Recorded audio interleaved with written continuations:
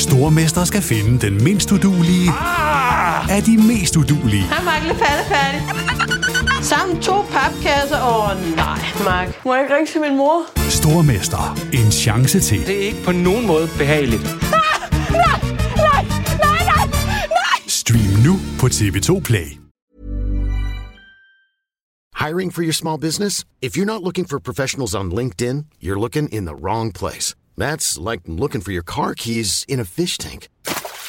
LinkedIn helps you hire professionals you can't find anywhere else, even those who aren't actively searching for a new job but might be open to the perfect role. In a given month, over 70% of LinkedIn users don't even visit other leading job sites. So start looking in the right place. With LinkedIn, you can hire professionals like a professional. Post your free job on linkedin.com/people today. Hey, I'm Ryan Reynolds. Recently, I asked Mint Mobile's legal team if big wireless companies are allowed to raise prices due to inflation. They said yes. And then when I asked if raising prices technically violates those onerous 2-year contracts, they said, "What the f*** are you talking about, you insane Hollywood ass?" So to recap, we're cutting the price of Mint Unlimited from $30 a month to just $15 a month. Give it a try at mintmobile.com/switch. $45 up front for 3 months plus taxes and fees. Promo rate for new customers for limited time. Unlimited more than 40 gigabytes per month. Slows full terms at mintmobile.com. Hey there, it's Michelle Norris. I'm host of a podcast called Your Mama's Kitchen. When I travel, I'm usually looking for a way to find a taste of home when I'm not at home. And one of the things I love to do when I am at home is entertain. And Airbnb allows me to do that. When I was in California recently, I rented a house that had a great kitchen. And when we were sitting around the table, we were all thinking, we're in someone else's house. Someone could be in all of our homes as well. If you have a home, but you're not always at home, you have an Airbnb. Your home might be worth more than you think. Find out how much at airbnb.com/host. Du lytter til NBA-podcasten fra TV2 Sport. Ja, han gør det! Ja! Er du så færdig, godt blot. Endnu et skrald, altså! Monsterdunk ind igennem midten. Sikke et spil! NBA-ligaen er mere global end nogensinde før. For 6. sæson i træk er der mere end 100 internationale spillere i verdens bedste basketballliga, og her i ugen fik vi for første gang i ligaens historie 2 internationale vindere af priserne som månedens bedste spillere. I dagens podcast hylder vi Giannis Antetokounmpo og Luka Doncic. Vi går lidt i dybden hos Utah Jazz og Milwaukee Bucks, og så skal vi også kort vende galehuset i New York, der pønser på at skifte træner for 6. gang i dette årti. Torsdag den 5. december 2019. Velkommen indenfor i TV2 Sports NBA-podcast. Vi er trådt ind i årets sidste måned. Juledagene er lige om hjørnet, og inden vi ved af det, skal vi til at forholde os til året 2020. Midt i juletravlheden buller NBA ufortrødent videre, og den nordamerikanske basketballliga kommer også til at sætte et pænt aftryk på juledagene her om 20 dage. Men den tid, den glæde. Der er sket rigtig meget i NBA her den seneste uge, og det er det, vi primært skal beskæftige os med i podcasten her i dag. Mit navn er Christoffer Vestrup, og jeg er som altid joinet NBA-ekspert Peter Wang her til TV2 Sports NBA-podcast. Hej Peter, og tak fordi du kan finde tid til os her i hele renovationsprojektet, der foregår hos dig. Hej Christoffer, og ja, og grunden til, du lige nævner det her, det er jo selvfølgelig, fordi jeg må undskylde på forhånd, men der er et gulv, der bliver savet i stykker inde ved siden af. Der er 2 håndværkere, som er i gang med at save sådan nogle jernlygtepæle over udenfor, så jeg er en lille smule i tvivl om, hvor meget vi bliver forstyrret. Lige nu er der ro, men lurer mig, om ikke de går i gang, når vi synes, det er allermest irriterende, men på forhånd, undskyld. Ja, vi undskylder på forhånd, for der kan komme lidt støj på Peters lydspor i den her podcast. Flere af NBA's 30 hold har nu rundet de første 20 af i alt de her 82 grundspilskampe, som alle hold skal igennem i den her regular season. Udover at december måned er der, hvor vi kan lave det første sådan reelle nedslag, og endelig begynde at konkludere forskellige ting, at de her 2 conferences ligesom bliver rystet på plads. Udover det, Peter, hvad er december så for en måned i NBA-kalenderen? Vi er jo lige trådt ind i den der, den 5. december i dag, og altså den første podcast, vi laver her i årets sidste måned. Men hvad er december for en måned i NBA-kalenderen? Jamen, jeg synes jo, at der er flere ting i det. Du peger selv på den første, og det er jo det her, vi kan se, hvilke hold er gode, og hvilke hold bliver sandsynligvis ved med at være ringe. Og så er det jo også, at vi går ind i den måned, hvor NBA får lov til at få hele sendefladen på et tidspunkt og skubbe NFL en lille smule til side der den 25. december. Så det er sådan en statusmåned. For mig er det sådan en statusmåned. Vi når ind i over 20 kampe. Vi får et klart billede af, hvem kan hvad, og så har vi mulighed for at fejre os selv. Så en dejlig julemåned, også for NBA. Og det er jo en måned, der traditionelt set byder på juleferie selvfølgelig, men også ekstra arbejde til blandt andet dig, Peter. Igen i år gør vi nemlig et nummer af, du har selv nævnt datoen, den 25. december, første juledag, altså en rigtig god juletradition fra NBA, men også på dansk tv, fordi vi har igen rigtig meget lækkert NBA i rigtig gode sendetider. Lad os bare lige lægge ud her i podcast med at reklamere lidt for det program, vi har i juledagen, så man allerede nu kan melde afbud til julefrokoster, eller måske ikke melde afbud, det vil være ærgerligt, men så... Jeg kommer ikke. Jeg har en aftale med Vestrup, jeg gider ikke komme. Jeg skal simpelthen se basketball. Men sørg for at være hjemme klokken 6 om aftenen, der den 25. Sådan her lyder årets juleprogram på TV2 Sport. Den 22. december, lad os lige starte der, klokken 21.30, der viser vi Toronto Raptors mod Dallas Mavericks på TV2 Sport. Det er en kamp, der bliver kommenteret af Thomas Bilde og Peter Wang. Den 22. er altså en rigtig lækker kamp, Raptors mod Mavericks. Men på den anden side af de rigtige juledage, altså onsdag den 25. december, den vigtigste dato, der kan du fra klokken 18.00 se følgende kampe på TV2 Sport med danske kommentatorer. Toronto Raptors mod Boston Celtics, topbrag i Eastern Conference. Efterfulgt af endnu et topbrag, Milwaukee Bucks, Philadelphia 76ers. Derefter står den på Golden State Warriors mod Houston Rockets. Og så venter altså The Battle of LA, Los Angeles Lakers mod Los Angeles Clippers. Og hvis du stadig er i live klokken 04.30 om natten, så kan du faktisk også se Denver Nuggets mod New Orleans Pelicans. Der giver vi dog vores kommentatorer fri. Der har de kommenteret 4 kampe, så det tænker vi er rigeligt. Men altså Raptors, Celtics, Bucks, 76ers, Warriors, Rockets, Lakers, Clippers. Som nævnt, vi har kommentatorer på de første 4 opgør. Vi skal nok få lagt en oversigt ud på sporttv2.dk/basketball. Men hvis det her det var lidt for uoverskueligt, så kan I læse det derinde også på vores Facebook-side TV2 Basketball. Men du skal kun huske 3 ting. 25. december, 18.00, TV2 Sport. Masser af underholdning, Peter. Det bliver endnu en fed første juledag på dansk tv. Jamen super fed. Og jeg tænker da, at vi er jo ikke de eneste, der rynker lidt på næsen af Warriors i øjeblikket. NBA har jo faktisk handlet på deres kummerlige sæson. Altså det er det hold, som har den største forbedring i den negative retning i forhold til netrating fra sidste sæson til den her sæson. Altså, Jeg tror ikke, man kalder det en forbedring, hvis jeg skal... Nej, så kalder vi en fornedring. Nej, hvad kalder vi det? Det er i hvert fald ringe. Ja. Og NBA har jo reageret. De har jo faktisk droppet 2 af deres fremtidige nationale tv-kampe. Der er de simpelthen smidt af. Og jeg tror, at man har haft diskussionen i NBA-kredse om, hvad gør vi ved den der julekamp? Bør vi se, om vi kan flytte en anden kamp ind i stedet for? Men det er bare så stor en dag, og den er jo planlagt i lang tid, så derfor tror jeg ikke, de tør røre ved den. Men Warriors er ude lige nu. Man er ikke tilfreds med det produkt, man ser, og de er så mega ringe. Og selv i nat, altså de spiller jo i nat, og får også på gummerne der er Russell tilbage, Draymond Green spiller med, og alligevel får de jo bare tæsk. Altså det er lige nu, det eneste jeg kan bruge Warriors til, det er at tænke, hold nu op, hvor er Steph Curry god, hvor er Klay Thompson god. Altså det her hold er forvandlet, når de mangler deres 2 klart bedste spillere, og hvis man var i tvivl om det var de bedste, så synes jeg bare, man skal kigge på de kampe, som Warriors leverer i øjeblikket. Der er ingen tvivl om, hvad det er, de mangler.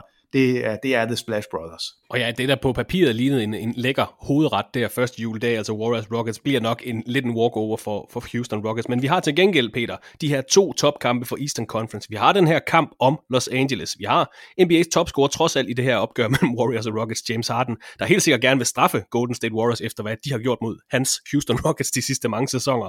Vi skal nok snakke lidt mere om de her julekampe i en senere podcast, men nu har vi reklameret for, hvad vi viser, og på trods af den her måske lidt triste hovedret, hvis man kan sige det sådan. Det kan godt blive en god dag og masser af underholdning, og igen, de her 2 topkampe for Eastern Conference kan godt blive rigtig sjove. Jamen, der er ingen tvivl om, at den 25. bliver fed, og Warriors Rockets bliver en fed kamp, netop fordi James Harden er der. Og hvis han kan holde den kadence, han har lige nu, så kan det være en af de her kampe, hvor han brænder af, altså at score. Jamen, kan han score 80 point? Altså kan han fange Kobe? Hvis han kan score 60 på 3 perioder, så kan han jo sagtens score 80, og han er jo skør. Altså, og hvis man kan få the green light nogen steder, så er det James Harden, han har fået. Og han udnytter det. Han er ikke ked af at afslutte. Et af de hold, du kan se den 25. december, det er Milwaukee Bucks, der for alvor skaber store overskrifter for tiden. Det er efter endnu en sejr i nat, der blev hentet over Pistons i Detroit. Der er Bucks oppe på 13 sejre i træk. De er 19-3 efter 22 kampe med en ugudelig point differential på 12,9. Og når jeg siger en ugudelig point differential, så er det fordi rekorden for et grundspil i den her lidt spøjse statistik, den er på 12,3 point, altså den gennemsnitlige point sejrsmargen over en sæson. Den rekord tilhører Los Angeles Lakers fra 71-72 sæsonen. Den er på 12,3, og lige nu er Bucks altså på 12,9. Og ja, de har kun spillet omkring 25, lidt over 25% af grundspillet. Men vi kan godt rose dem alligevel, Peter. De har haft tur i den i de første 22 kampe. De har kun tabt til Miami, Boston og Utah, men de har vundet overlegent på det seneste. Ja, men de er så vanvittigt gode. Altså Antetokounmpo har jo, vi har talt om det mange gange, men vi skal blive ved med at nævne det. Lige nu har han den højst målte player efficiency rating målt over en sæson. Altså den er over 33 lige nu, og det har man aldrig set i en NBA-sæson før. Luka Doncic, han er med ham, men er lige bag ham stadigvæk. Det er vanvittigt flot. Det han laver personligt er Antetokounmpo bedre, end han var sidste år, hvor han var ligaens MVP. Men som hold, de har haft Middleton ude, så kommer han tilbage. Det betyder ikke en hujende fis. Det her hold er så bredt, og de er så klar over, hvad de skal alle sammen. De ligger nummer 2 i offensiv rating lige nu. De er lige ved at blive nummer 1 i begge kategorier, fordi de fører den defensive rating. Hvis du ligger 1 i defensiv og 2 i offensiv, og har en net rating på 12,3, ikke bare en point differential, men en net rating på 12,3, hvor næstbedste hold i NBA lige nu, det er Lakers med 8,4. Altså de er 30% bedre end det næstbedste hold. Milwaukee gør det, som vi et eller andet sted forventede, spiller en rigtig, rigtig flot grundspilssæson. Altså, og der er ingen tvivl om, at vi venter bare på at se, hvor placerer de sig. De bliver nok nummer 1 i NBA. Altså, jeg tror ikke, Lakers kan blive ved med at være så gode, som de har været. Jeg tror, Milwaukee er... Altså, jeg tror, de slutter med best record. Men det er ikke det, der betyder noget. Det, der betyder noget, det er, kan de finde ud af at gøre det her i slutspillet. Altså, for dem, der er det en vandring mod slutspil. De ved godt, hvor gode de er til det her.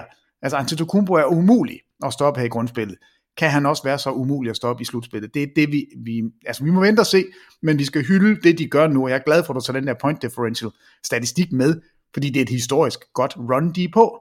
Og de kampe, de har tabt, de har jo ikke prøvet at tabe endnu, altså hvor ikke de har været i kampene. Det har været tætte kampe, alle 3, som de har smidt.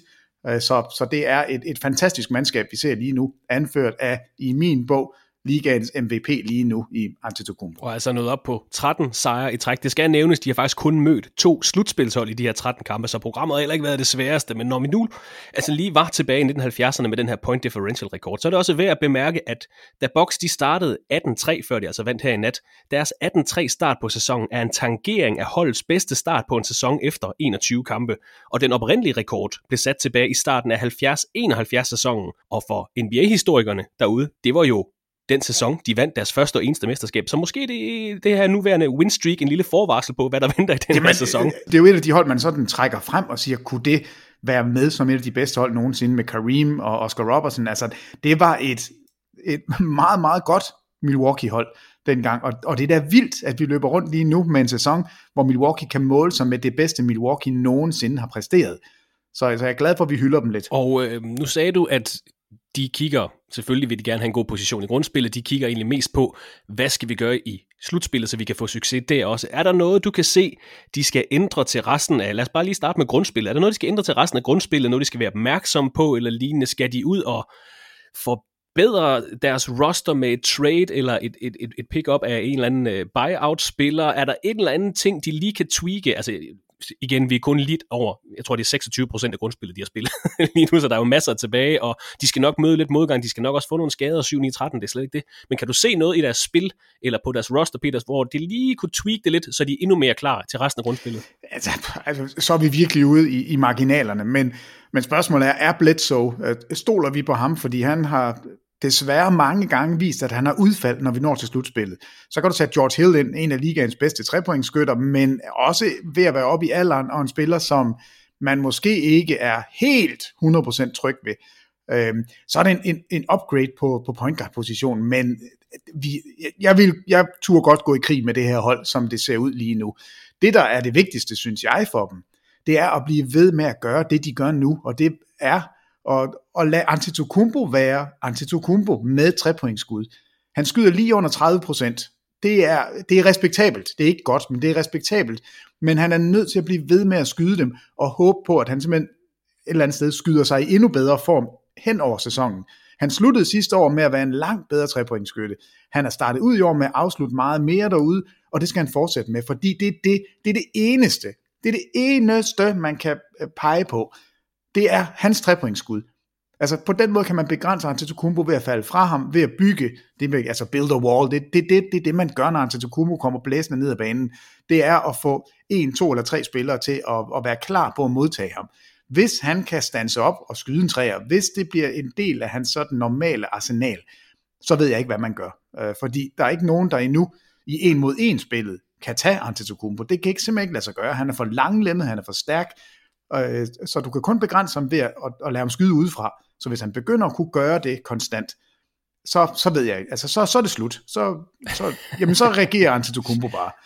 Så jeg synes egentlig ikke, der er nogen steder, man kan sige, her skal de være markant bedre, eller vi skal lave trade. Det er et meget, meget fornuftigt hold, som er bygget op på den rigtige måde, med rigtig gode skytter på alle positioner, på nær hovedmanden i Antetokounmpo. Så kan han hæve sit niveau, så er det et godt hold. Eller det er det allerede. Så er det er meget at bede om, at du beder Giannis Antetokounmpo om at hæve sit niveau endnu mere, end han har men det var også det sidste år, hvor det han vandt MVP. Altså. Jamen de der rates, han har, hvor han får bolden, altså han eminent forsvarsspiller, det taler man ikke så meget om, men det er han jo også. De der rebounds, og så 2 driblinger, så hænger han ved ringen i den anden ende, og det går så stærkt. Og modstanderne, de ved udmærket godt, hvad der kommer til at ske. De ved godt, han er på vej. De ved godt, han laver sit Eurostep. Han er bare så langlemmet, så stærk og så hurtig, at det betyder ingenting. Det er fuldstændig ligegyldigt, hvad de gør. De kan ikke nå at bygge nogen mur. Han er for hurtig. Og på grund af den her gode start og førstepladsen i Eastern Conference selvfølgelig, så er Milwaukee Bucks store stjerne Giannis Antetokounmpo også fået en pris. Altså månedens spiller i Eastern Conference for oktober og november, han snittede 32,7 point, 13,3 rebounds, 5,4 assists, 1,3 block og 1,6 steals bare i november måned, hvor Bucks gik 15-1. For sæsonen, Peter, der snitter The Greek Freak 31 point, 13,2 rebounds, 5,5 assist, 1,4 steals og 1,4 block. Det er den forsvarende MVP, vi snakker om, Peter, så vi ved godt, at han er god. Men han skal vel stadigvæk, som du var inde på, han skal arbejde lidt på sine træer, men han skal også arbejde lidt på sin straffekast. I år, der skyder han kun 59% på sine... på straffekast, og så træer, han sender næsten 5 afsted per kamp, rammer knap 32% af dem, så der er jo stadig, nu jokede jeg med, at vi beder ham om at forbedre sig, altså han kan godt tweake, hvis han kunne komme op og skyde 80% på sin straffe, og han kunne komme op og skyde 35% på sine træer, altså så er det lige pludselig flere point, han kan sprede gulvet mere, altså det er bitte små ting, men der er vel stadig lidt at arbejde på for ham, og når han selv siger, at jeg har kun nået 60-70% af mit niveau, ikke? Altså det er jo...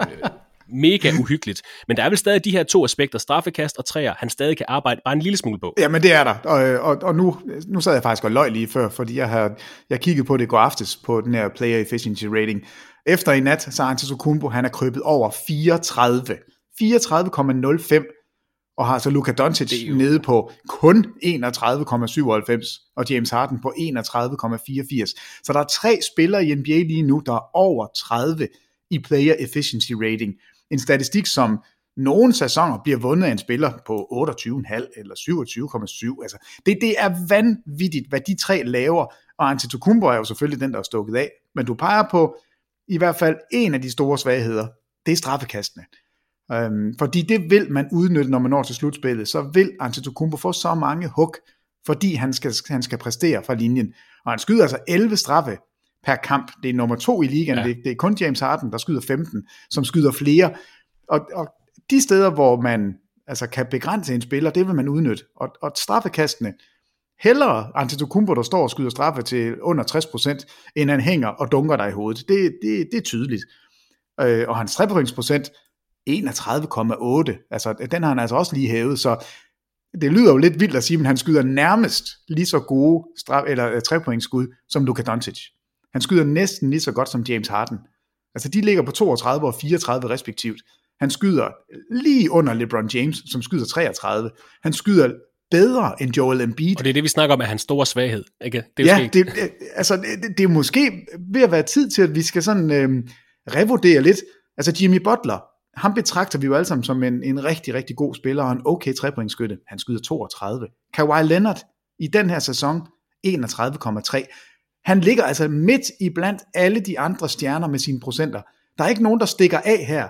Altså jo, Karl Anthony Towns med 43%, hvordan i alverden kan man det, når man er 8 meter høj? Det forstår jeg ikke, men altså, Antetokounmpos træer er blevet respektabel, og han skyder altså 5 gange per kamp derudefra, så han er ikke Kari med at sende den afsted. Så han er stille ved at blive endnu bedre, og det er det, de skal fortsætte med. Det er jo faktisk, det er svaret på det spørgsmål, du gav mig. de skal fortsætte det, de er begyndt på i den her sæson, og lade Antetokounmpo eksperimentere med at sende den afsted. 5 træer per kamp, det synes jeg er meget, meget fint for en spiller, som ikke er specielt god til det, men som skal lære det. Det er jo derfor, det skriger til himlen, at Ben Simmons ikke forstår det. Altså, kig nu på, hvad det er, du kan, og prøv det, men det gør han ikke. Det gør Antetokounmpo, og hatten af for det Budenholzer gør. Og Antetokounmpo har nu spillet 22 kampe, snitter altså over 30 point, 13 rebounds og 5 assists per kamp. Der er faktisk kun 3 spillere i NBA's historie, der har snittet minimum 30 point, 13 rebounds og 5 assists over en sæson. Will Chamberlain, Elgin Baylor og Giannis Antetokounmpo i den her sæson. Så det er historisk, det vi ser lige nu. Chamberlain har selvfølgelig gjort det i 2 sæsoner, fordi han er tosset. Altså. Så det er altså ikke, det er ikke hverdagskost at levere de her tal. Jeg sad og tænkte på i går, da jeg sad og forberedte mig til i dag, hvem man kunne prøve at sammenligne ham med, altså Giannis rent statmæssigt. Og hvis man kigger, hold nu fast Peter, hvis man kigger på Shaquille O'Neals karriere, så er hans højeste rebounds per game tal 13,9 i 92-93, 13,6 i 99-2000 og 13,2 i 93-94 sæsonen. Shaq leverede markant flere blocks, 2,5 til 3 per kamp faktisk. Han knap så mange steals som Antetokounmpo gør. Shaq havde flere havde sæsoner med højere field goal percentage, og selvom jeg mener, at Giannis skal arbejde lidt på sin straffekast, så er han et unikum sammenlignet med Shaquille O'Neal, men det var det første, jeg lige gik til, det var altså Shaq. Det jeg var mest interesseret i, det var faktisk at se, når du har sådan en, og ikke for, at vi skal sammenligne spillertyper meget, for de minder overhovedet ikke om hinanden, men mere det, at Shaq var så dominerende, og det er Antetokounmpo også, det var mit indgangsvinkel til det her. Jeg var interesseret i at se, hvor mange assists Shaq snittede på en sæson, og hans bedste sæson var i 99-2000 sæson, hvor han var helt op på 3,8 per kamp. Så der er stadig et stykke op til Giannis' 5 per kamp. Og igen, det er ikke fordi, vi skal sammenligne de 2 spillere yderligere, eller den tid, de spiller i, eller noget, men der er bare markant forskel, altså også på, hvordan ligaen var, og hvordan de 2 spillere, og hvordan de blev brugt og sådan noget. Jeg ledte bare efter en historisk profil, der kunne snitte 30 point per kamp, tage så mange rebounds, som Giannis gør, og samtidig have 5 assists per kamp. Det er faktisk ikke nemt. Nej, og jeg synes faktisk ikke, sammenligningen er dårlig, fordi vi skal ikke tænke på Shaquille O'Neal som det store bæst, han sluttede med at være, eller var midt i sin karriere. Vi skal jo se, hvordan Shaquille O'Neal var, da han kom ind i ligaen. Og man tror, det er løgn, når man ser billeder af ham. Det er jo en lang, tynd, super atletisk, meget, meget hurtig center. Vi ser i Orlando, der sprinter op og ned ad banen, og har de her vilde dunk. Så det er en helt anden spillertype, end han blev til senere. Og jeg tror rigtig mange, og det gør jeg jo også selv, hvis ikke jeg sådan lige tænker mig rigtigt om, så tænker man på Shaquille O'Neal som det her kæmpe, store, altså fysisk intimiderende, meget tunge bæst, der bare smadrer. Og igen, som du godt vidste, hvad der ville gøre, men du kunne ikke stoppe ham. Ligesom du sagde tidligere i podcasten. Han flytter bare folk, og han blev endda ofte fejldømt, fordi at man holdt hans størrelse imod ham. Altså, jeg kan godt forstå, at han nogle gange var ved at gå berserk. Altså, alle de små fejl, han blev dømt for, og så det folk fik lov til at gøre ved ham i den anden ende. Altså, det var faktisk ret synd for Shaq, hvis man kan sige, det er synd for ham på nogen måde.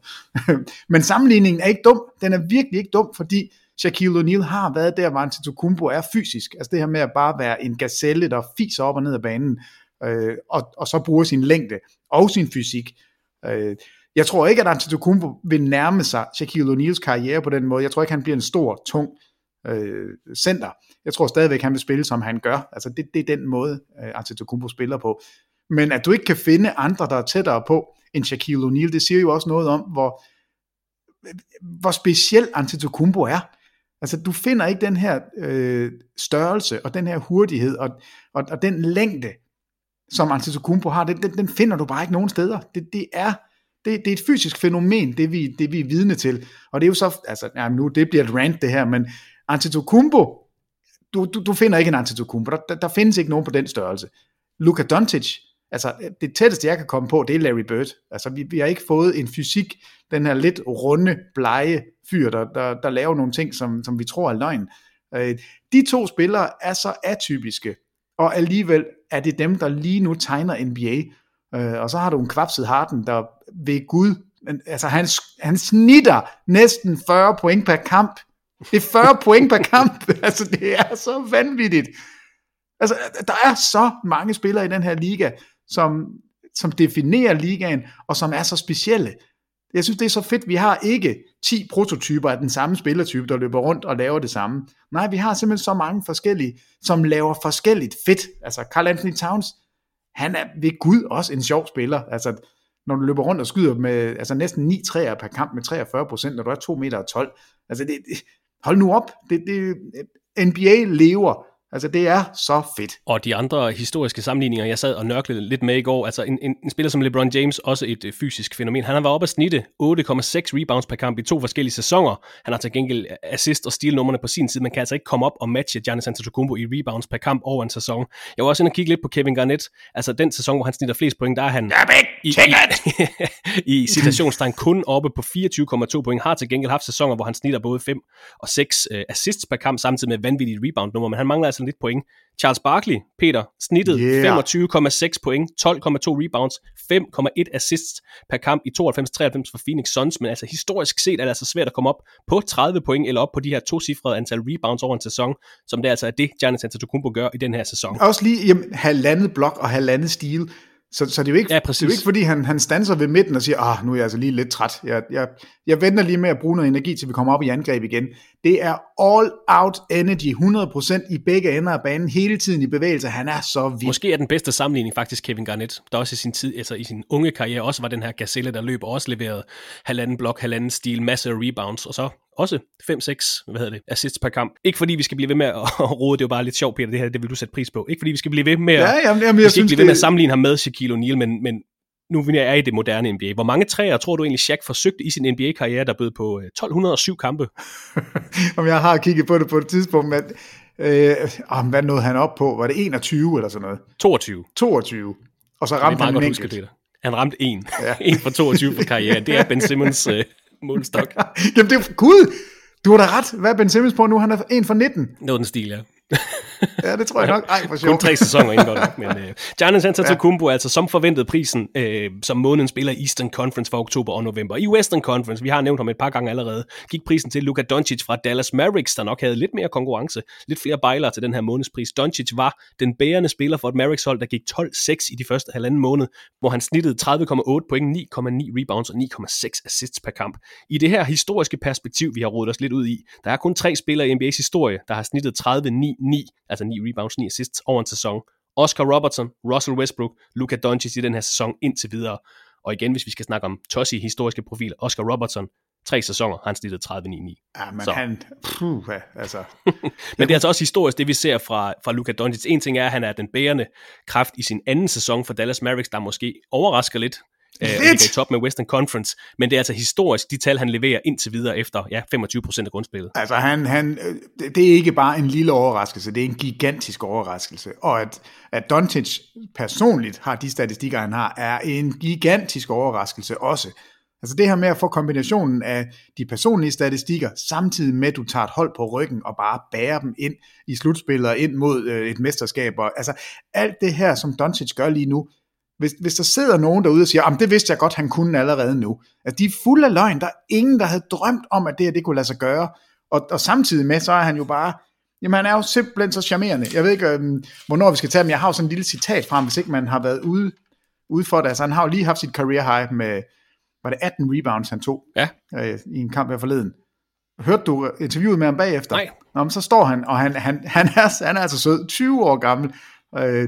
I was just standing underneath the ball was coming to me. And I was thinking, what is going on? Altså det er hans forklaring på, at han havde career high 18 rebounds. Altså jeg stod bare nedenunder, og så faldt bolden ned i hænderne på mig, og jeg kan ikke forstå, hvad der foregår. Han er da simpelthen så charmerende. Jeg synes, han er virkelig en gave til NBA, og hvor jeg nyder, at hans spil, det bare er, at alle kan se, hvor god han er, og selv LeBron, han får en træer lige i hatten. Altså, hvor er det. Og altså, måneden spiller i Western Conference, og som jeg nævnte i min indledning til podcasten, Peter, første gang, at 2 internationale spillere har vundet Player of the Month-prisen i samme måned, vel et meget godt symbol på, at NBA i den grad er en international liga, og at de internationale spillere altså ikke længere bare er sådan noget bænkfyld, men faktisk er de bærende profiler i ligaen. Jo, og det er jo ikke sådan nogle snyde internationale. Det er jo ikke sådan noget, Tim Duncan er en amerikaner, Hakim, er han amerikaner, eller hvad er han? Det er ægte udlændinge, altså fra et andet land, de er opvokset i et andet land, deres basketopdragelse kommer fra et andet sted. Så det her er bestemt et symbol på, hvad NBA er blevet til. Og altså Doncic, månedens spiller i Western Conference, den yngste spiller i historien til at vinde den pris, og det første Mavericks-spiller til at vinde prisen siden Dirk Nowitzki i 2009, så det er altså 10 år siden. Og det er jo kun siden 01-02 sæson, at man har uddelt 2 månedspriser. Før i tiden var der blot en enkelt Player of the Month-pris. Vi er kommet lidt ud på et sidespor, Peter. Det var slet ikke meningen, vi skulle rante så meget over spillere. Men, Undskyld. Det er min egen skyld. Lad os bare gøre de her månedspriser færdige, fordi vi er i starten af december, så vi har fået de her 6 forskellige månedspriser. Vi har også fået Rookie of the Month offentliggjort for oktober og november. Det gik til Ja Morant fra Memphis Grizzlies i Western Conference, og til The Non-Factor, Kendrick Nunn fra Miami Heat i Eastern Conference. Det skulle man have oddset på før sæsonen. Det tror jeg, der var rigtig gode penge at hente på. Men Nunn snittede altså 16,4 point per kamp over de første halvandet måned. Flotte skudprocenter, 47,2% for gulvet, 39,8% bag trepointslinjen. Havde en brandvarm start på sæsonen, men her i december, der har han gået 3 for 23 bag træerne. Han skal måske lige tilbage på det rette spor igen, selvom Miami de egentlig spiller ret godt. Ja Morant fører an blandt alle rookies i point per kamp, i assist per kamp, snitter 18,6 point, 6,4 assist i den første halvandet måned, snitter også 1,4 steals per kamp, leverer faktisk rigtig flotte skudprocenter hos Memphis Grizzlies. Med al respekt for Kendrick Nunn, så har vi vel mere tiltro til Ja Morant som en mangeårig NBA-profil. Peter, hvor langt kan han tage sit spil, tror jeg? Jeg ved godt, det er meget tidligt i karrieren, vi skal sidde og evaluere på ham. Kun et par og 20 kampe inden, men hvad er udsigterne for Ja Morant? Jamen, det er jo en lang og gloværdig karriere, og han skal nok blive All-Star. Han er hele pakken, fordi vi ser ham jo, der hvor man kan være nervøs, det er netop, hvis en spiller på ingen måde kan gøre de ting, han gjorde i college, altså komme til ringen, fordi han kunne bruge sin hurtighed. Det kan han også i NBA, det kan vi se nu. At hans skudprocenter ikke er helt horrible, det er virkelig flot, fordi det er svært at komme ind i en liga med store voksne mænd, der lige pludselig vil gøre alt for at stoppe dig, end det er at spille i college, hvor du spiller mod teenager primært. Så han har vist, at han hører til, og med den spillestil, han har, som er super moderne, ultra hurtig, kan alt med bolden, kan stands op og skyde, kan komme til ringen, og er altså vældig atletisk, så kan jeg ikke se, at der er noget loft. Jeg tror, vi kommer til at se ham til All-Star Weekender mange gange. Ikke lige her til at begynde med, men han har lagt godt fra land, så jeg ved ikke, hvad vi skal sige, loftet er. Det er højt. Og sammenligningen, det er vel, at han er en John Wall, Darren Fox med et skud? Ja. Yeah. Noget den stil. Jamen altså, det er den her, altså Russell Westbrook, det er John Wall, det er Derrick Rose, hvis man skulle være rigtig fræk, altså, som heller ikke startede med at skyde særlig meget, men bare kunne bruge sine super atletiske evner. Det er måske at tage munden for fuld, det ved jeg ikke, men altså, det er den spillertype, en guard, som kan styre bolden, har et rigtig godt overblik til at sætte andre op, men altså er vanvittigt hurtig. Og vi har også fået Coach of the Month-priserne for oktober og november. I Western Conference gik den til Frank Vogel hos Los Angeles Lakers, der har jo haft en monsterstart på sæsonen, topper NBA's vestlige halvdel. Vogel får prisen for den 17-2-record, som Lakers lavede med her i oktober og november. Lakers 10-kamps sejrstime blev afbrudt her i søndags, som Peter var inde på, hvor de blev besejret af Luka Doncic og Dallas Mavericks. Og nu tager jeg endnu et sidespring fra podcasten, Peter. Jeg har faktisk været lidt spændt på at se Lakers her i ugen, hvor de har mødt Denver og Utah, fordi deres startprogram har ikke været ret svært. Det er ikke for at tage noget fra dem, men det har ikke været det vildeste startprogram, de har haft. Men jeg var spændt på at se med den her uge, hvor de stod over for slutspilshold for Western Conference, men det er de jo klaret rigtig flot. De vandt med 9 point på udebane over Denver, hvor Anthony Davis fuldstændig pillede pynten af Nikola Jokic. Og så her i nat vandt de med 25 point på udebane over Utah Jazz. De her 2 sejre over Denver og over Utah, de siger mig faktisk mere om Lakers, end de her 10 kampe, de vandt i træk i slut november. Back-to-back udebanesejre over 2 tophold i Western Conference. Lakers, de er ægte gode. Jamen, jeg kunne ikke være mere enig. Og der, hvor de virkelig sætter trumf på, det er på fysikken. Altså, når man ser den her Denver-kamp, Denver, som jo burde være et godt match, jeg lige ved at sige, de fik bare tæsk. Altså, det var som om, at det var store, stærke mænd, der spillede mod sådan et yndlingehold. Jokic havde ikke noget som helst at gøre, og Anthony Davis kunne godt holde ham i 1-mod-1 spillet, og samtidig fuldstændig dominere i den anden ende. Han var også lige ude at få lidt drop i pausen, var der jo mange historier om bagefter. Ja, han var syg, han var ned af sygdom. Han havde det lidt dårligt, men det kunne man altså ikke se på banen. Men når man har McGee eller Dwight Howard som centerspilleren, Anthony Davis og LeBron som de 2 forwards, altså der er ikke ret meget plads under kurven, der er ikke ret mange rebounds, du kan få fat i, og de virker bare større og stærkere end de andre lige nu. Jeg er meget spændt på at se, hvordan Lakers de kommer igennem, når de nu skal spille mod de gode hold, så jeg er helt enig med dig. De her 2 kampe siger på mange måder langt mere end alle de kampe, de vandt over de dårlige hold. Så man var nervøs, når de de fik jo tæsk af Dallas, virkelig. Anden halvleg, den dominerede Luka Doncic, og det var regulær klø, Lakers de fik. Men de får rejst sig 2 kampe på udebane. Jeg tror, vi skal tale lidt om Utah på et tidspunkt, fordi måske er det ikke et stort hold lige nu, så det kan godt være, at den sejr ikke er så vigtig, men de vinder på fysikken, de vinder på rebounds, de vinder på bare at være større og stærkere lige nu. Ja, vi vender tilbage til både Utah og Denver lige om lidt, men jeg prøver faktisk stadig at komme tilbage på mit oprindelige startspor. Jeg ved godt, det er min egen skyld, Peter. God fornøjelse! Fordi vi startede med at snakke om topholdet Milwaukee Bucks. Jeg vil faktisk gerne rose Toronto Raptors for deres sæson indtil videre. De var på et 7-game winning streak, inden de tabte til Miami her natten til onsdag, men de har også fået en officiel anerkendelse. Den sidste af de her månedspriser. Nick Nurse er Coach of the Month i Eastern Conference. Toronto Raptors, Peter, Siakam har taget endnu et skridt op ad. Vi snakkede om ham i sidste uges podcast. Fred VanVleet har i den grad grebet chancen som ny starter for Raptors. Snitter 18,7 point, 7,4 assists og 2 steals per kamp for Raptors i år. De har en benhård defensiv med Marc Gasol som det her værktøj, som en The Embiid stopper. De er godt coachet, de har en fin bænk, de ved, hvordan man vinder. Skal vi til at tage Toronto Raptors mere seriøst i år, Peter? Skal vi tage dem med i puljen af hold, der kan vinde et NBA-mesterskab? Fordi de kender jo vejen. De ved, hvordan man vinder både ude og hjemme. Og de har altså en masse interessante brikker. Altså jeg er der ikke i forhold til, om de kan vinde mesterskabet. Okay. Det tror jeg simpelthen bliver for svært for dem, fordi jeg er ikke sikker på, at Siakam eller VanVleet kan det her i slutspillet. Altså, jeg stoler ikke på Siakam som værende en spiller, der skal score 28 point per kamp over en 7-kampserie hver eneste gang. Altså, hvor der ikke er et bundniveau, hvor alt bare er godt, og det skal det være i slutspillet. Der har jeg min tvivl. Jeg tror, og det er ikke for at tale Siakam ned, lad være med at blive sur på mig over det, fordi det er på ingen måde det, jeg gør, men det er der, jeg har min tvivl. Det de netop lykkedes med sidste år, det var, at de havde en Kawhi Leonard, som kunne gøre det, når det galt. Og der tror jeg ikke, Siakam er endnu. Det kan godt være, at han bliver det på et tidspunkt, men jeg ser ham ikke der endnu. Så du er nervøs for, at de kontinuerligt kan levere det høje niveau, altså i slutspillet, hvor der er lidt mere på spil, og hvor man kan forberede sig lidt mere på hinanden? Lige præcis, og jeg tror altså, at de kommer til at få et godt grundspil, og en sjov statistik, jeg lige fandt frem, altså 2 spillere i top 4 i NBA er dem, der bevæger sig mest på banen. Nummer 1 i hele NBA, Fred VanVleet, 2,84 miles per kamp løber han. Nummer 4 på den liste, det er Siakam med 2,75 miles per kamp.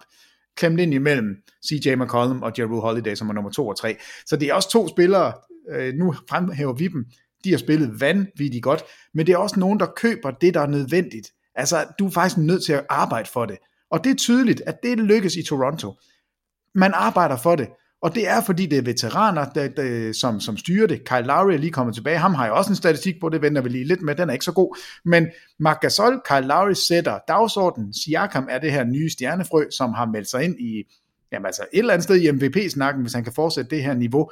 Og så har du en VanVleet, som er blevet frigjort af at blive starter, og som har fundet ud af, at selvom man er en lille fis, så kan det altså godt lade sig gøre. Så det hele går op i en højere enhed for det her hold i grundspillet. Jeg har bare min tvivl i slutspillet, så nej, de er ikke på min liste over hold, der kan vinde mesterskabet, men det kan være, at jeg tager fejl om et par måneder, kan være, at jeg siger noget andet, men lige nu, nej. Pascal Siakam er på anden pladsen på plus-minus-listen i den her sæson, kun overgået af Giannis Antetokounmpo. De vandt med 20 point over Utah Jazz her den anden dag, dem vender vi tilbage til lidt senere, efter en kamp, hvor de var foran med faktisk med 40 point i løbet af det her opgør. De har slået Philadelphia 76ers, de har slået Los Angeles Lakers, de har den 4. bedste point differential i hele ligaen, det er det næstbedste 3-pointskydende hold i ligaen, der er bare rigtig mange ting, der fungerer for dem, og grunden til, at jeg lyder sådan så overrasket, det er fordi det var en sæson, hvor jeg faktisk troede, de ville springe det hele i luften, og så begynde at bygge noget til fremtiden, men det lykkedes for dem indtil videre. Der er vel ingen grund til at tro, at de kommer til at springe det i luften i den sæson. De kommer vel til at ride videre, hvis de kan være top 4 hold i Eastern Conference, er det bestemt en sæson, der er værd at tage med, og så kan de se på det igen til næste sæson. Er det ikke der, vi er med dem? Fuldstændig. Altså, nu er jeg lidt djævelens advokat og siger, jeg er ikke sikker på, at det kan lykkes i slutspillet. Toronto skal jo fuldstændig modsat sige, vi ved, hvordan man vinder. Vi har måske den klogeste center i verden, i Marc Gasol, som konserverer sin energi, bevares. Han skal nok være der, når det tæller. Det er ham, der kan holde Joel Embiid fra fadet. Det er ham, der kan stå derinde og genere Antetokounmpo, når han kommer blæsende afsted. Vi har våbnene, der gør, at vi kan komme hele vejen til finalen. Vi har en fysik, som kan måle sig, som er både Lakers og med Clippers, så vi kan vinde det her. Det er jo sådan, de skal gå til det. Og jeg er da sikker på, at deres dagsorden for sæsonen har været rimelig åben, da sæsonen gik i gang. Der de kiggede på det og sagt, det her det er, hvad vi har. Nu prøver vi. Vi får se, hvordan det går efter 20 kampe. Det er der, vi er nu. Så revurderer vi og siger, okay, skal vi trademark Gasol? Skal vi se, hvad vi kan få for Serge Ibaka? Hvad gør vi? Lige nu, der er jeg helt enig med dig.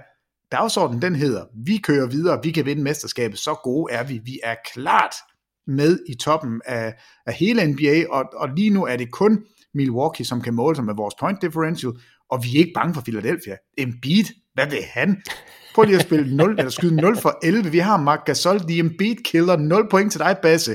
Altså, det er sådan, de skal kigge på det, og altså, det er jo en fantastisk sæson. Det er jo sjældent, man kan få lov til at spille frit en hel sæson, men det kan Toronto. De fik det, ingen havde regnet med, et mesterskab. Altså, det må være så skønt at være træner der. Det må være så skønt at være spiller der, fordi forventningerne var ikke ret store i år. De har altså fuldstændig overtrumfet alt, hvad vi troede.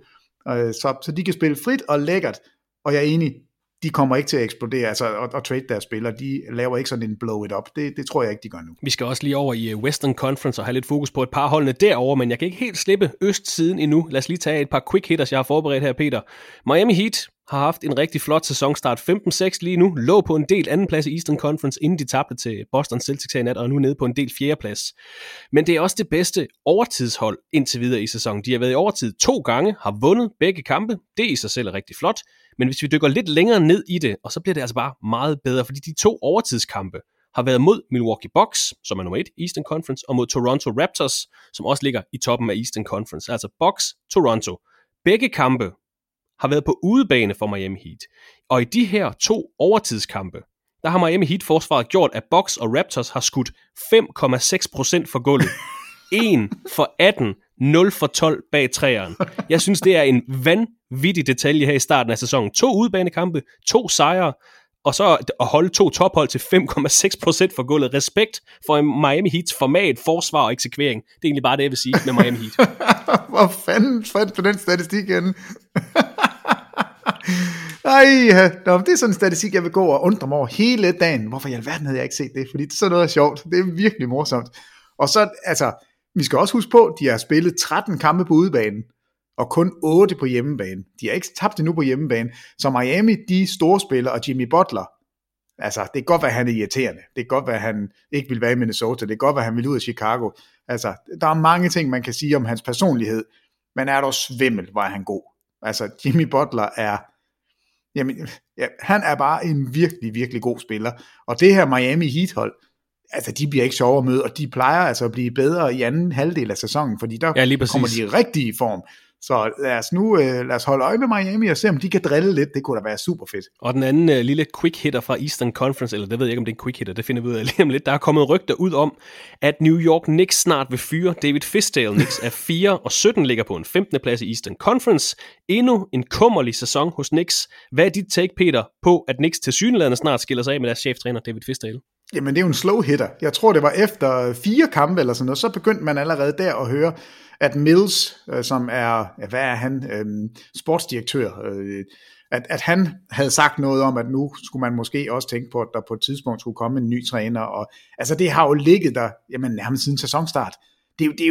Det passer fuldstændig overens med, hvad der foregår i New York ellers. Det er et skodhold. Det er ledet på en skod-facon, ikke fra Fizdale, men fra dem, der er oven på ham. Det er så ringe. Det eneste, man skulle, det var at prøve at udvikle de unge spillere. Og det første, man gjorde, det var at sige til Kevin Knox, vi stoler ikke på dig, du kommer på bænken, så spiller du faktisk overhovedet ikke. Nå nej, nu starter vi dig så forventer vi, du scorer 1000 point. Hey, RJ Barrett, kunne du ikke tænke dig at være point guard, selvom du ligner en forward? Nej, lad os da købe 17 andre forwards, der kan stå på samme position. Jamen, jeg ved ikke, hvad jeg skal sige. Men New York Knicks giver ikke mening. Men Peter, nu kender vi jo ikke noget om, der er uenigheder internt i klubben, men udefra set, og det er jo det eneste, vi kan forholde os til, du og jeg. Altså, det ligner bare et franchise uden en plan, som overhovedet ikke er i synk i forhold til forventninger, i forhold til trup, og hvis, når de fyrer Fizdale. Altså, det er jo ikke noget, der bidrager til stemningen omkring klubben. Det kommer ikke til at hjælpe på Knicks renommé blandt free agents. Altså, de tabte jo free agency her i sommer, og de sidste mange sommer ved, at Durant og Kyrie Irving tog til Brooklyn i stedet for New York. Der er jo ikke nogen. Altså, så kan man spille så meget på romantikken, som man vil, the mecca of basketball, og verdens største by, the city that never sleeps. Men altså, din vrede er jo, kommer fra et sted, at det kommer jo af altså, i det her århundrede har Knicks jo været irrelevante på en enkelt sæson. Og det stammer op fra. Altså, der har været masser af stjerner. Carmelo Anthony havde en storhedstid, og det er slet ikke det. Hvad er planen? Så nu siger de, at om vi går benhårdt efter Masai Ujiri, og så går vi efter at signe Giannis Antetokounmpo. Okay, men hvad så, når det heller ikke lykkes? Jamen, du er jo... Og jeres unge spillere, når Knicks og Mitchell Robinson og RJ Barrett, de er blevet utilfredse, ligesom Kristaps Porzingis blev det i øvrigt. Altså, hvad gør I så? Hvad er plan B? Plan A kan ikke altid være, at vi er et stort marked, så vi får, hvad vi vil have. Det sker. Altså, det er lige lykkedes for Lakers, fair nok, ikke? Altså, men altså, der har også været, det er faktisk dårligt sammenlignet, der har også været uro i baglandet. Bare glem det. Glem det, jeg sagde med Lakers. Men det kan ikke være plan A hele tiden, at man bare forventer, at der falder noget ned i turbanen til en. Man må simpelthen have en plan, og det virker det ikke til at være et hold, der har. Nej, jamen, jeg synes, det første, du siger, at det kommer ikke til at hjælpe noget, at du fyrer Fizdale. Der kommer ikke en head coach ind, som redder den her sæson, som lige pludselig vender stemningen og lader New York Knicks blive et godt mandskab. Og det er jo ikke Fizdales skyld. Jeg sad bare lige og kiggede på kampen mod Milwaukee Bucks. Der starter man med 5 spillere på banen. Det plejer man at gøre. God start. Det er rigtig fint, bortset fra, at 4 af de 5 spillere i Knox, Barrett, Smith og Gibson, de skyder 3 for 8, 1 for 9, 0 for 9, 1 for 7. Altså, det er 5 for 33 fra gulvet, fra 4 af dine 5 startere. Det er da ikke Fizdales skyld, at de her spader ikke kan skyde. Det er da ikke hans skyld. Altså, alt i New York er noget skrammel. Der er ikke taget en god beslutning i årevis. Og hver eneste gang vi siger det, så en indskudt bemærkning. Det eneste, der er godt for New York, det er, at de har holdt sig til korte kontrakter. Det kan de nå for pur. Bare roligt, det skal de nok nå, og det kan de sagtens. Men indtil videre, så løber alle deres kontrakter ud i 2021. Så er man New York Knicks-fan, så skal man holde det ud i år. Det bliver lige så slemt næste år, bare roligt. De bliver lige så ringe næste år. Og så skal man håbe, ligesom man håbede i år, så skal man håbe på 21. Men hvis ikke der sker noget på ledelsesgangen, så kommer der heller ikke til at ske noget i 2021, for du har ret. Der er ikke nogen, der gider til New York. De gider da ikke ind i det her. Folk flygter derfra så hurtigt, de kan komme afsted. Og du har ret igen. RJ Barrett, han ser sig der rundt og siger, holy smokes, godt min rookie-kontrakt, den kun er på 4 år, fordi jeg vil da gerne have at spille et sted, hvor man kan vinde og have det sjovt og smile, og der er nogen, der griner, og man får ikke skæld ud af veteraner, som i øvrigt bliver hyret ind for at spille samme position som mig, og så bliver jeg skubbet hen et sted, jeg slet ikke hører hjemme. Puh, jeg skal væk. Altså New York Knicks, I guder, hvor er det ringe. Lad os bare hoppe over i Western Conference op, Peter, lad os få... Nej, jeg ved ikke, om vi skal lette stemning, for jeg vil faktisk gerne snakke lidt om Utah Jazz, der efter nattens nederlag til Los Angeles Lakers har tabt 5 af deres seneste 6 kampe, indtager en lidt ydmyg 6. plads i Western Conference. De har været på en svær roadtrip i den seneste tid. 5 udebanekampe i træk, inden de nat spillede hjemme mod Lakers. Og der har været nogle potente modstandere på den her roadtrip. De har altså spillet ude mod Milwaukee, ude mod Indiana, ude mod Memphis, ude mod Toronto og ude mod Philadelphia. Så altså 4 tophold fra Eastern Conference, hvor de tabte samtlige 4 kampe. De vandt opgøret ude mod Memphis Grizzlies, men havde altså ikke noget held mod de 4 tophold fra øst. En ting er, de taber, Peter, men jeg synes faktisk, at vi fik nogle umiddelbare sandheder at se om Utah Jazz, især i de 2 sidste opgør, altså mod Toronto og Milwaukee. De taber med 20 point i Toronto. Det her opgør, vi nævnte tidligere, hvor de var bagud med 40. Og i opgøret mod 76ers var de bagud med 26 point på et tidspunkt, og her skal det nævnes, at altså de her 2 kampe kommer selvfølgelig i slutningen af godt 2 uger lang roadtrip, så det er måske fair nok, det er lidt matte i sokkerne, men er det forklaring på de her 2 afklapsninger, de fik til topholdene i Eastern Conference? 2 hold, de vel på papiret bør kunne måle sig med i den her sæson? Altså, den er lidt spejlet, fordi de har vundet 12 og tabt 10. Det er jo ikke forfærdeligt. Det er slet ikke lige så godt, som jeg i hvert fald havde forventet, og jeg tror heller ikke, som de selv havde. Jeg undrer mig over, at det ikke har været gnidningsfrit at få Mike Conley ind. Altså, det burde have været en upgrade. Vi troede alle sammen, at nu kommer der sådan en general ind på banen, der kan styre spillet. Donovan Mitchell kan blive mere off-ball, og på den måde blive langt bedre. Men de trender den forkerte vej i spillestil. Altså, de spiller faktisk ikke specielt moderne og specielt godt lige nu. Og de kom også med... Altså, de prøvede i hvert fald at lave en ændring nu. Joe Ingles blev hentet fra bænken og blev sat ind som starter. Og hans spil har jo været... Jamen, så ringe i år. Han har jo været så mega god de andre sæsoner og skudt over 40% på sine træer og været rigtig, rigtig et stort bidrag. Han har været væk. Altså hans procenter har været elendige, hans spil har været elendigt, og nu prøver man at trække ham tilbage igen som starter, og jeg synes, det er et eller andet skal der ske med ham. Men som, altså jeg læste en lang artikel, også noget jeg ikke selv havde opdaget, men de spiller noget, som ingen andre gør, og de tager de sværeste skud overhovedet. Det er den her lille floater. Og det er jo rigtigt. Donovan Mitchell, han laver floater hele tiden. Mike Conley laver floater hele tiden. Det er nummer 1 og 2 i NBA i flest floater per kamp.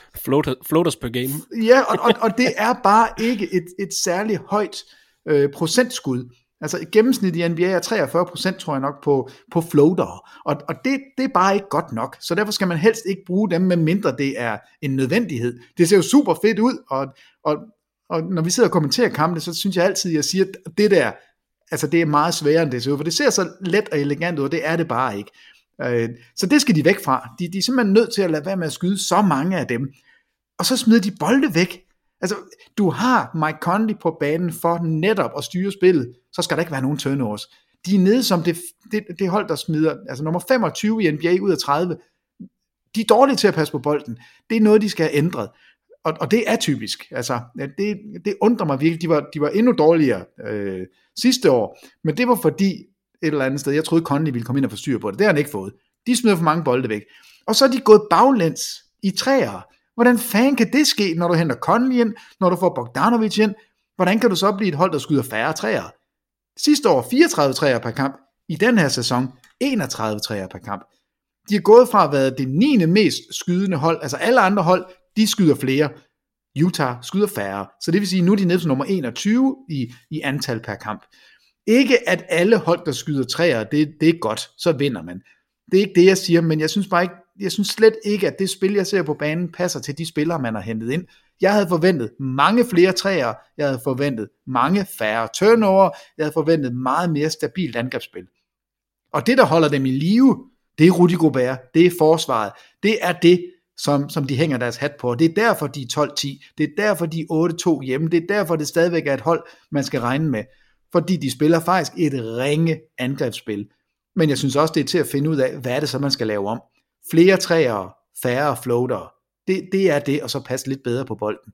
Så jeg er ikke helt nede på Utah endnu, men jeg er forundret over, at det ikke har fungeret i den her sæson. Jeg troede, Conley var sådan en plug-and-play-spiller, som vi kunne tage med ud og spille futsal, og så vil han være god der. Altså, jamen, jeg tror, han kan alt. Men det er lidt sjovt. Det er virkelig mærkeligt.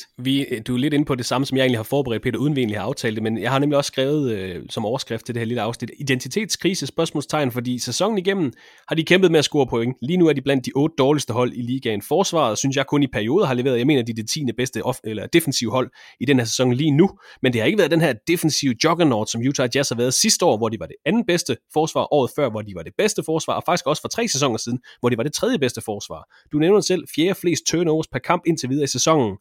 Og altså lige præcis identitetskrise var ikke noget, jeg troede, vi skulle have som tema hos Utah Jazz, men hvis man kigger på en helt anden statistik, det der hedder assist percentage som hold, altså et estimat på, hvor mange af holdets scoringer, der er direkte assisteret, så var 64,4% af Utah Jazz scoringer i sidste sæson assisteret. Det var det 4. højeste hele ligaen. I den her sæson er Jazz helt nede på 26. pladsen i den her kategori. 55,9% af holdets afslutninger. Det er ikke nødvendigvis nøglen til succes på alle hold at have en høj assist percentage. Bare se på Houston Rockets for eksempel. Men lige præcis Utah Jazz, som vi ser som et holdorienteret mandskab, der synes jeg, det er lidt alarmerende med de her tal, men måske er man stadig ved at finde en rytme med tilførslen af Mike Conley, Bojan Bogdanovic. Jeg ved det ikke, men ja, du slår selv sømmet på hovedet på sømmen. Det her med, det er en identitetskrise, fordi det her, det er ulig Utah Jazz, og det er derfor, jeg har taget dem med i dag, fordi jeg er ikke så nervøs for dem i the long run. Det er bare sådan, det er lidt nogle alarmerende tal, turnovers og den her assist percentage, især hos et holdorienteret hold. Ja, jamen jeg kunne ikke være mere enig. Og det eneste, der kan være i det er, at man spiller nogle meget komplekse angrebssystemer. Altså det er, hvad han hedder, Quinn Snyder. Quinn Snyder er kendt for at være en af de trænere i NBA, som har de mest avancerede sets. Altså der er virkelig mange regler og virkelig mange ting, man skal overholde. Og det er både i forsvaret og i angrebet. Og der tror jeg, eller Mike Conley blev citeret i den her artikel, hvor han siger, at det kom bag på ham. Der var så mange ting, altså at man skulle. Og måske er det bare det. Måske er det simpelthen skal det bare forenkles så? Altså enten skal det forenkles, eller også skal man give tid og sige, altså vi ved godt, at det her vil være lidt svært i starten, men vi vi høster frugterne sidenhen.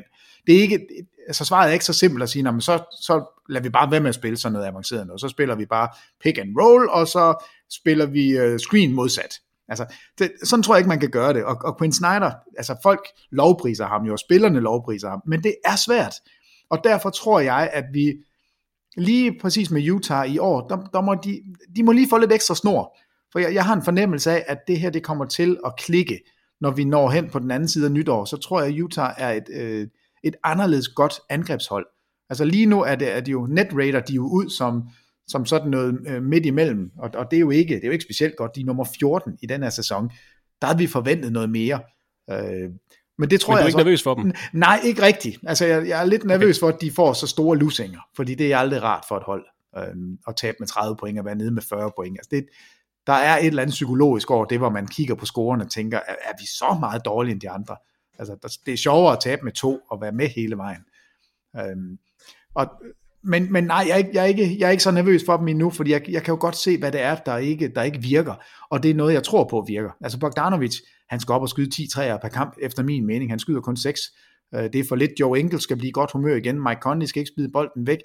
Donovan Mitchell skal andet end at lave floater. Altså jeg kan godt se, hvor de kan justere, og hvis jeg kan se det, så har Quinn Snyder set det tilbage i april. Så derfor er jeg på den måde ikke så nervøs. Jeg er mere, altså, i forhold til, hvad skal New York Knicks gøre? Jamen, der er ikke noget at gøre.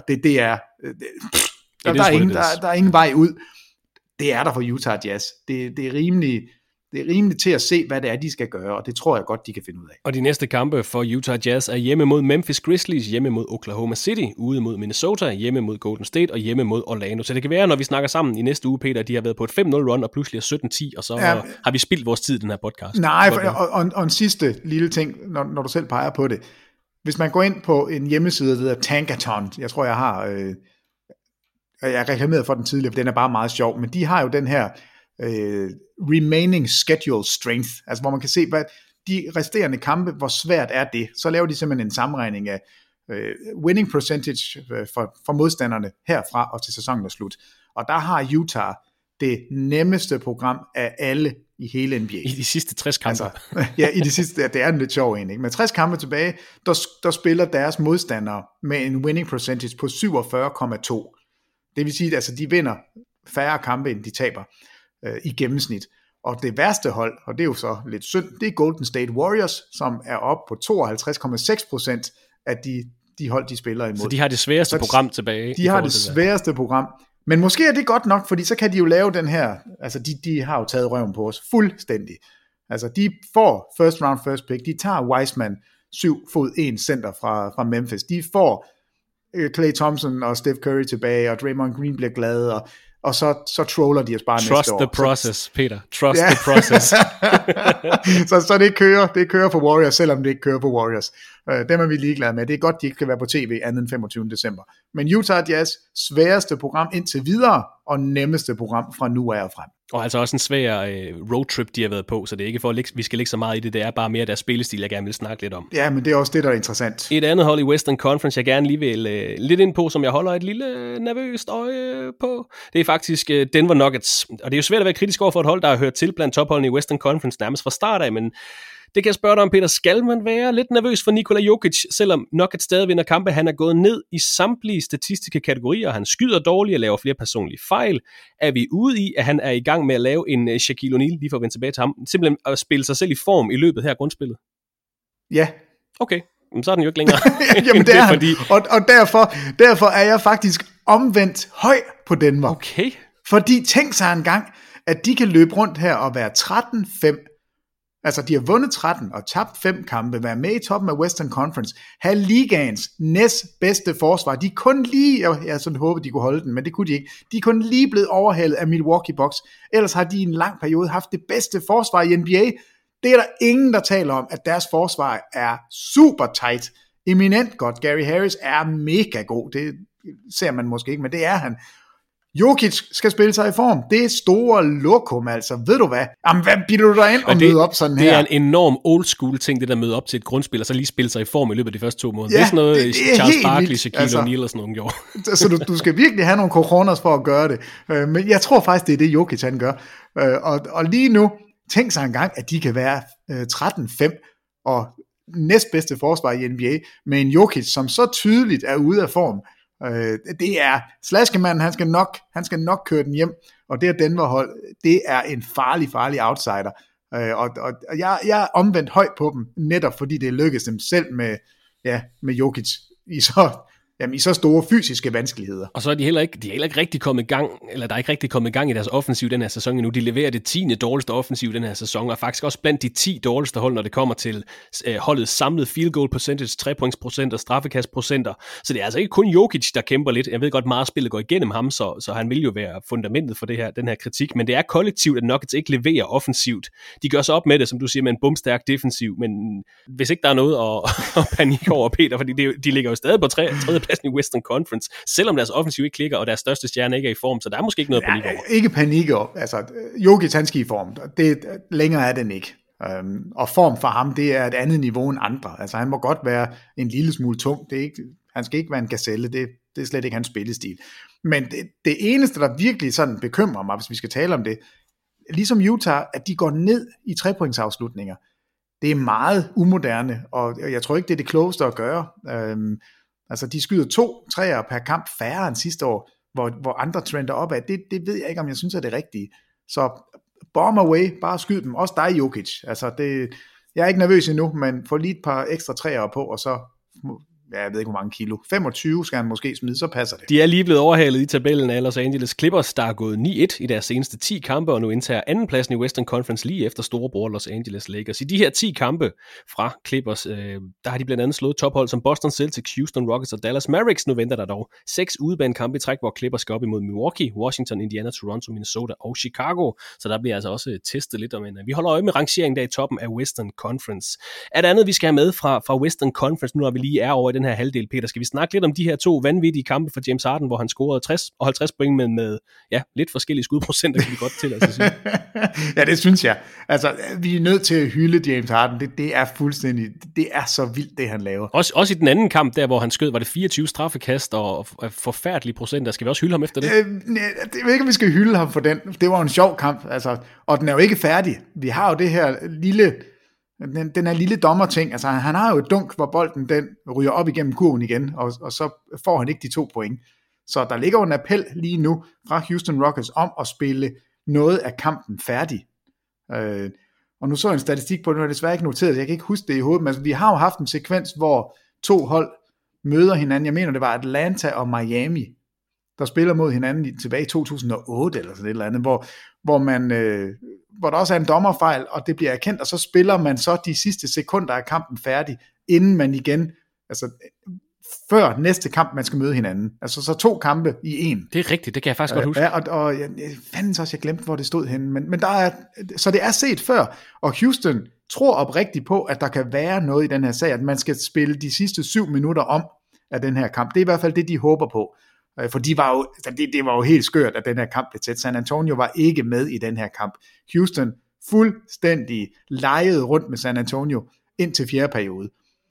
Og så kom de til at slippe på, både på bremser og gaspedal samtidig, og så rullede San Antonio bare afsted. Ja, Lonnie Walker. 2 rimelig Lonnie Walker scorede 19 point. Ja, han var skør. Så det var en super sjov kamp, men lad os se, om der kommer et efterspil på den. Men ja, James Harden, han scorer sine 50 point i den her, og skyder det dårligste nogensinde målt i en 50-pointskamp, og ikke bare dårligt, men altså ægte dårligt. 11 for 38 skyder han i kampen. Han rammer alle sine straffekast, men 11 for 38, det er lige med 29%, og han er i fornemt selskab. Der er virkelig et par gode klonks her imellem. Vi tager dem lige. Den næst dårligste, Wilt Chamberlain, han har så præsteret at skyde 23 for 60. Og så skal vi være lidt mere moderne. Der er lige 2 gange Westbrook her, vi skal lige have ham nævnt. Han kan gøre det i 2 forskellige sæsoner. 17 for 44 og 17 for 43. Så det er under 40%. Men altså den eneste, altså han er 10% ringere end Chamberlain. James Harden, altså det er umuligt at score 50 point på kun 11 ramte skud fra gulvet. Men det lykkedes altså. 11 for 38. 29%. Og alligevel, så er det ham, man bliver ved med at give bolden, fordi det er jo det rigtige at gøre. En spiller, der kan score 60 point på den her måde, 50 point på den her måde, det er meget svært at sige noget andet end, at man kan lide det eller ej, men det er effektivt. James Harden er vanvittig. Næsten 40 point i snit. Det er mere end Jordans bedste sæson. Den eneste, du kan sammenligne det med, det er Chamberlain, og det er der ikke nogen, der gider sammenligne med, for det er 1000 år siden, og det er en anden spillestil, en anden liga. Så det her er, altså der er flere, der postulerer, at det her er helt sikkert den bedste angrebsspiller, vi har set siden Jordan. Og jeg er tilbøjelig til at give dem ret. Altså det er svært at se, hvordan man skal stoppe ham. Nu vil jeg ved Houston Rockets. Har du set Clint Capellas rebound-statistikker på det seneste? Nej, men jeg så godt, han havde en 2021, og han har haft et par 2020'er, men jeg ved ikke den helt nøjagtige statistik på ham. De seneste 8 kampe. 21 rebounds, 23, 19, 21, 20, 20, 20 og 20 rebounds. Så han er nok rimelig glad for, at James Harden ikke altid rammer alting. Så kan han lige få hævet sine statistikker på den måde. Men han leverer i hvert fald også, men der er måske også rigelig returbolde at hente i Houston. Ja, det kan man godt sige, men når jeg sidder og ser Houston, jeg er begyndt at kigge rigtig meget væk fra Harden, for at se på de andre spillere. Fordi jeg ved ikke, hvordan man får dem til at købe den her spillestil. Altså du har Westbrook, som er en loose cannon, og det er han ved Gud. Og så har du Harden, som står og pumper bolden. Deres assist percentage er den næstlaveste. Det er kun Portland, som er dårligere eller værre. Så der er ikke nogen bolde til Capella. Der er ikke nogen til Tucker. Der er ikke nogen til nogen af de andre spillere. Og alligevel så ser man en PJ Tucker, der okser rundt og dækker alle spillere op og er engageret og er med, og der er aldrig nogen udfald. Jeg er så imponeret. Jeg vil giftes med PJ Tucker. Jeg synes simpelthen, han er for fed. Det er imponerende, at han kan holde det ud. Men det kan han, og han er den, der roser Harden allermest, og det er simpelthen fantastisk, at det kan lade sig gøre. Så Houston vinder kampe, fordi Harden scorer point, og alle de andre, de knokler rundt i forsvaret, og også Capella, altså over 20 rebounds, hold nu op. I Western Conference er det også værd at bemærke, at Portland Trailblazers er kommet lidt igen, har vundet 4 af deres seneste 5 kampe, ligger lige pludselig på 9. plads i Western Conference, efter ellers har tabt 10 af 12 kampe i de første 2 uger af november. Peter, jeg tror, vi nærmer os slutningen på den her podcast. Har du nogle bevingede ord, vi kan slutte af med for i dag? Nej, jeg synes vi er kommet frem til rigtig mange sjove. Jeg er ked af, at du har haft dagens bedste statistik.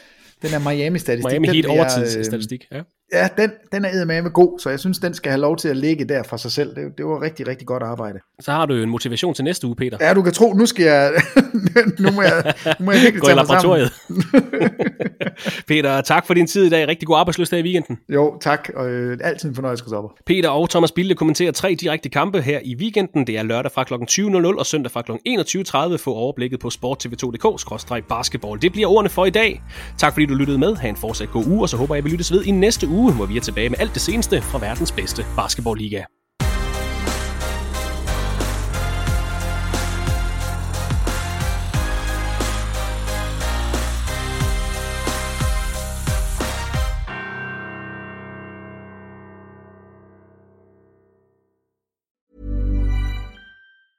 Hey, it's Paige DeSorbo from Giggly Squad. High quality fashion without the price tag. Say hello to Quince.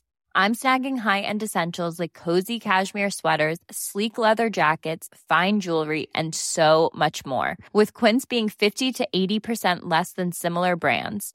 And they partner with factories that prioritize safe, ethical, and responsible manufacturing. I love that. Luxury quality within reach. Go to quince.com/style to get free shipping and 365-day returns on your next order. Quince.com/style. Mom deserves the best, and there's no better place to shop for Mother's Day than Whole Foods Market. They're your destination for unbeatable savings, from premium gifts to show-stopping flowers and irresistible desserts. Start by saving 33% with Prime on all body care and candles. Then get a 15-stem bunch of tulips for just $9.99 each with Prime. Round out Mom's menu with festive rosé, irresistible berry chantilly cake, and more special treats. Come celebrate Mother's Day at Whole Foods Market. When you make decisions for your company, you look for the no-brainers. If you have a lot of mailing to do, Stamps.com is the ultimate no-brainer. Use the Stamps.com mobile app to mail everything you need to keep your business running with up to 89% off USPS and UPS. Make the same no-brainer decision as over 1 million other businesses with Stamps.com. Use code PROGRAM for a special offer. That's Stamps.com, code PROGRAM.